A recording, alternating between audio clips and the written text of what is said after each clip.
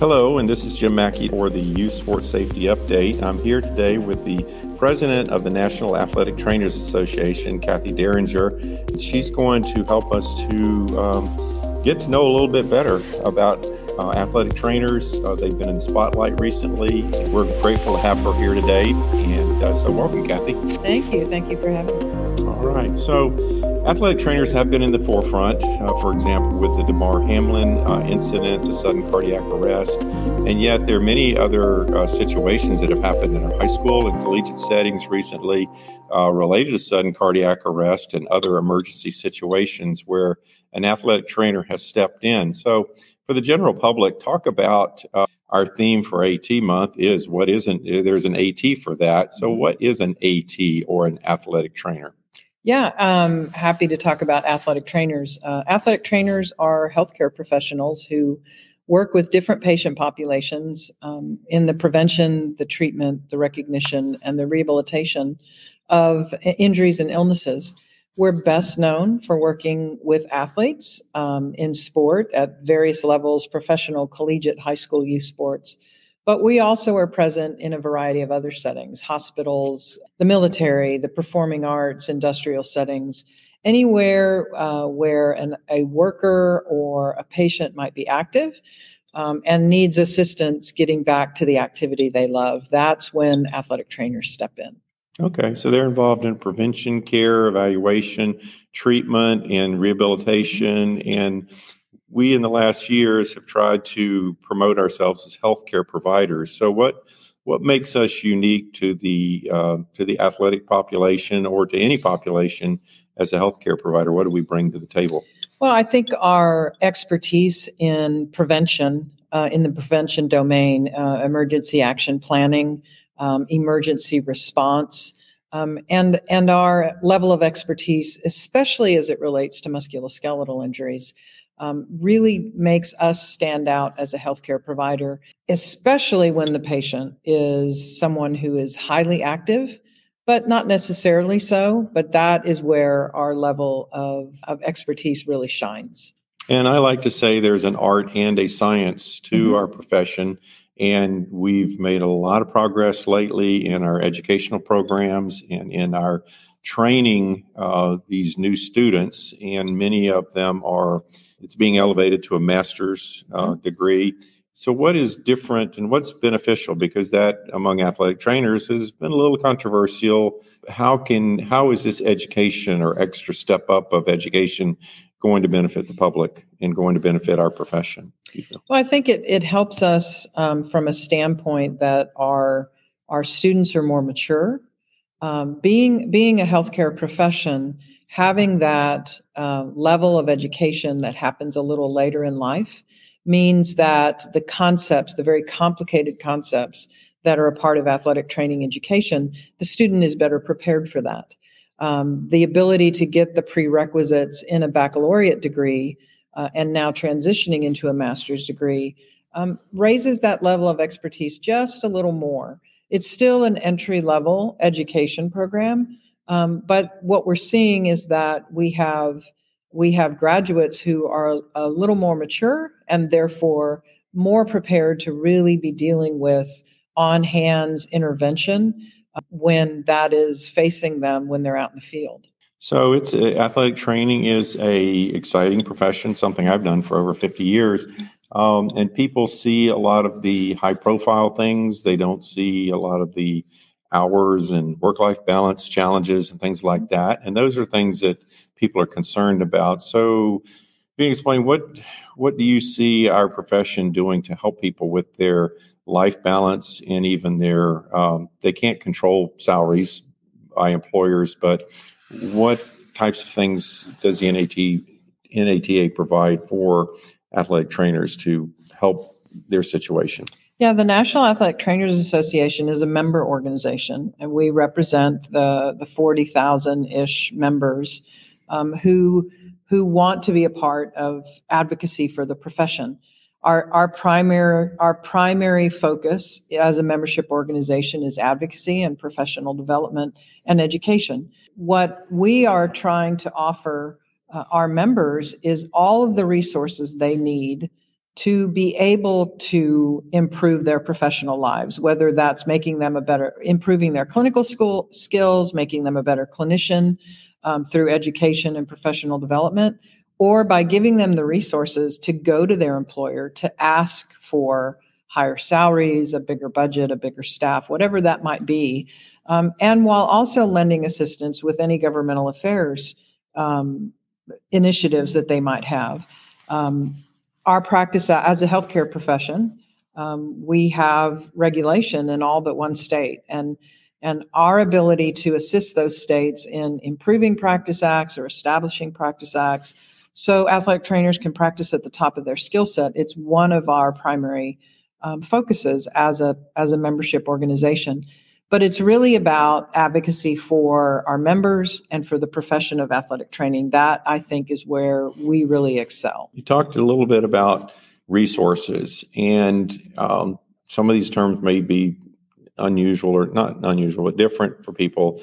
Terms like Gather or AT at Risk or AT Cares. Mm-hmm. Can you explain a few of those things and why those are important resources or important benefits for an athletic trainer and the general public? Certainly. Yeah, our atyourownrisk.org is our public-facing website where a parent or an administrator or anyone in the community can go to atyourownrisk.org and gather information about the profession. What is an athletic trainer? How do you become an athletic trainer? And how do you hire an athletic trainer? If you determine that if you've asked the question and know that your school doesn't have one, and you've determined this is something that we need to do, At Your Own Risk can help you with that.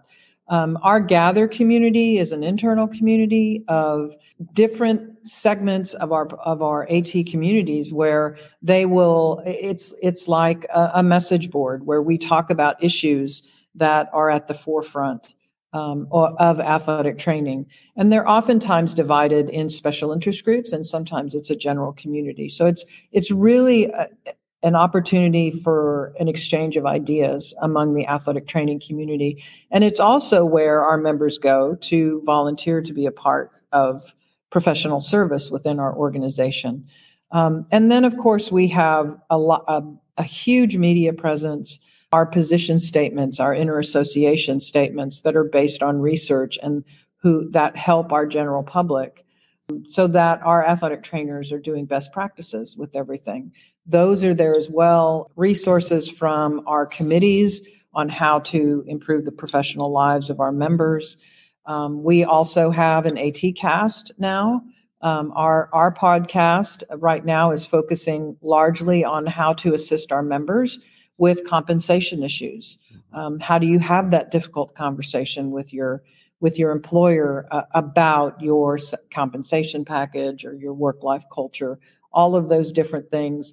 And we continue to identify things every day that our members need in order to improve their professional lives. That's our goal. That's why we're here. There are a number of other educational resources that are available on those websites.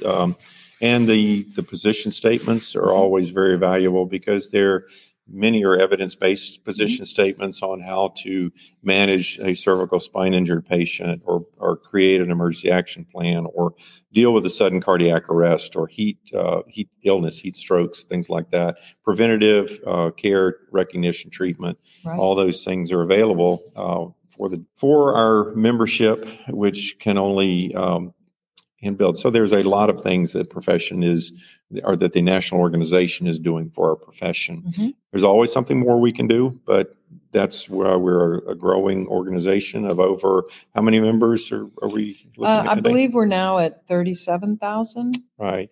And what's interesting to me is I don't want to say a good old boy, but being a longtime athletic trainer, season. Yes, I'm seasoned. That's right. Is that the female population is half to over half of our membership. And so we're seeing a great growth in our membership. We see some people leaving the profession, but that's relative to every life profession and that. But we hope many people will stay in. The statistics show that about 1/3 of our high schools do not have access to a certified athletic trainer.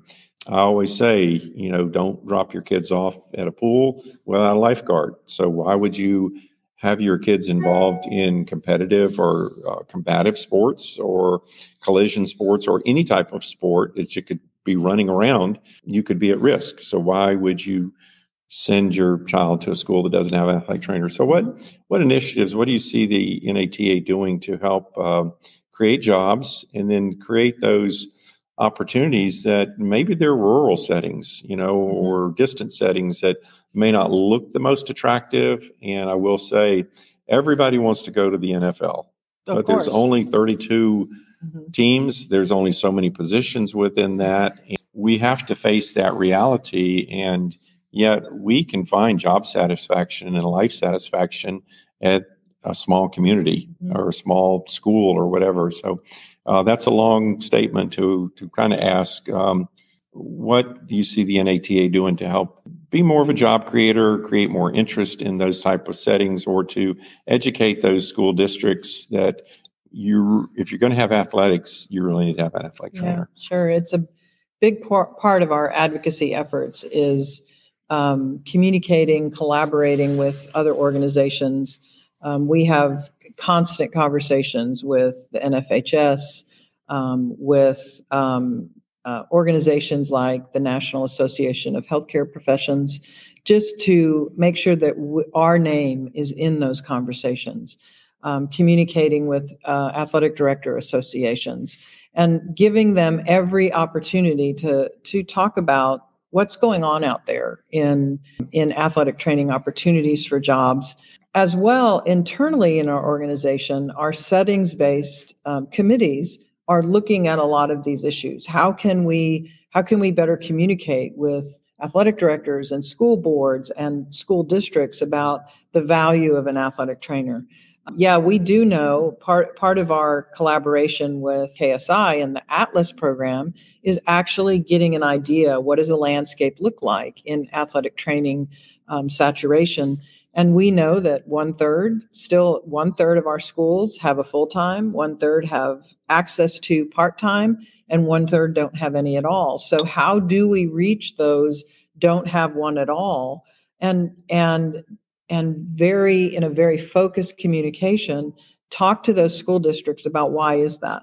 And what can we do to change that? And some of that is getting that word out about the value that we bring to a school district. When we think about, you mentioned earlier, the Damar Hamlin incident, Damar was able to receive the best care possible when he suffered that cardiac arrest. And I asked the question, what happens when that cardiac arrest happens down the road at a local high school? Who is there to make sure that she receives appropriate care immediately? Is there an AED? Is there someone there who knows how to use that AED and can do CPR? Has there been an emergency action plan created? And that's what athletic trainers do best. So asking those questions, if you're a parent of a child, yes, asking those questions. Do we have an athletic trainer? And if not, why not? And for those, I've worked in the collegiate setting and in the high school setting. And in both settings, but more so in the high school setting, those are because of their age. That's maybe the first time they're ever injured. Mm-hmm. And so as an athletic trainer, you're able to educate and advocate for that athlete, for his health, for situations where he may feel peer pressure to return to play when it's unsafe. And that athletic trainer can help step in, guide him, be a source of navigation through the injury process, as well as give that comfort to that family that you care for their child and you're helping them to navigate the very complicated healthcare system these days. And in many cases with schools that they may not have access to an athletic trainer, or if they do, they may have very insurance issues and accessibility to equitable health care that is necessary, needed, and that. So that's another benefit to having an athletic trainer there and allowing the coaches to coach. And I've never seen an athletic trainer call a play in a game that won the national championship. So indeed, I think we all kind of stay in our lane and do our job. We're doing well there. And one of the other things that I like to recognize is that athletic trainers see the athletes when they're healthy and when they're not. Mm-hmm. and is often able to identify changes in behavior, whether that's physical behavior or mental health issues. Mm-hmm. Athletic trainer often is that person who will notice a behavior change in those athletes. And we become that first line of identifying it, whether or not there's an issue, Mm-hmm. and can address that issue sometimes earlier than many other people might notice. Right. It's a very essential part of the team. So what would be your brief message to parents here in advocating for sports safety? Mm-hmm. What's a good message to give to parents today? Well, there's a number of youth sports awareness tips that we talk about. NATA does host a youth sports specialization week in the fall, where we focus a lot of our communication on tips for parents. And, it's issues like how often are they participating? Are they getting the appropriate rest? Are they getting the appropriate sleep? So are they allowing their bodies, both physical and mental, to recover, or are they over participating? Right. Acclimatization before a season starts is also a big part of what we talk about, and just the awareness of how to be safe in sports. And yes, that comes back to who's the healthcare provider who's taking care of that athlete when they get hurt, and asking those appropriate questions. Both from a healthcare provider standpoint and who's physically training your kids as well. So oftentimes with parents, it's just about being aware. You had a great analogy. You wouldn't drop your kids off at a pool without a lifeguard. Who is providing healthcare at your school, and are you asking those questions? All right. Well, thank you very much, Kathy. It's been great to have you here today, and thank you for being with us on the Youth Sports Safety Update. We appreciate your time and all that you're doing with the NATA to help our profession to grow, to be very relevant, to be very supportive of the athletic trainers, our profession as a whole. So continue great success, and we look forward to great things ahead. Thank you. Thank you for joining us at the Youth Sports Safety Update, produced by the Jacksonville Sports Medicine Program. JSMP is dedicated to the youth sports safety, advocacy, and prevention.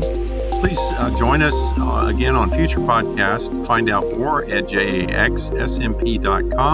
We'll have some additional notes posted in our show notes and contacts of how to reach the NATA. Thank you very much, and have a great, safe day.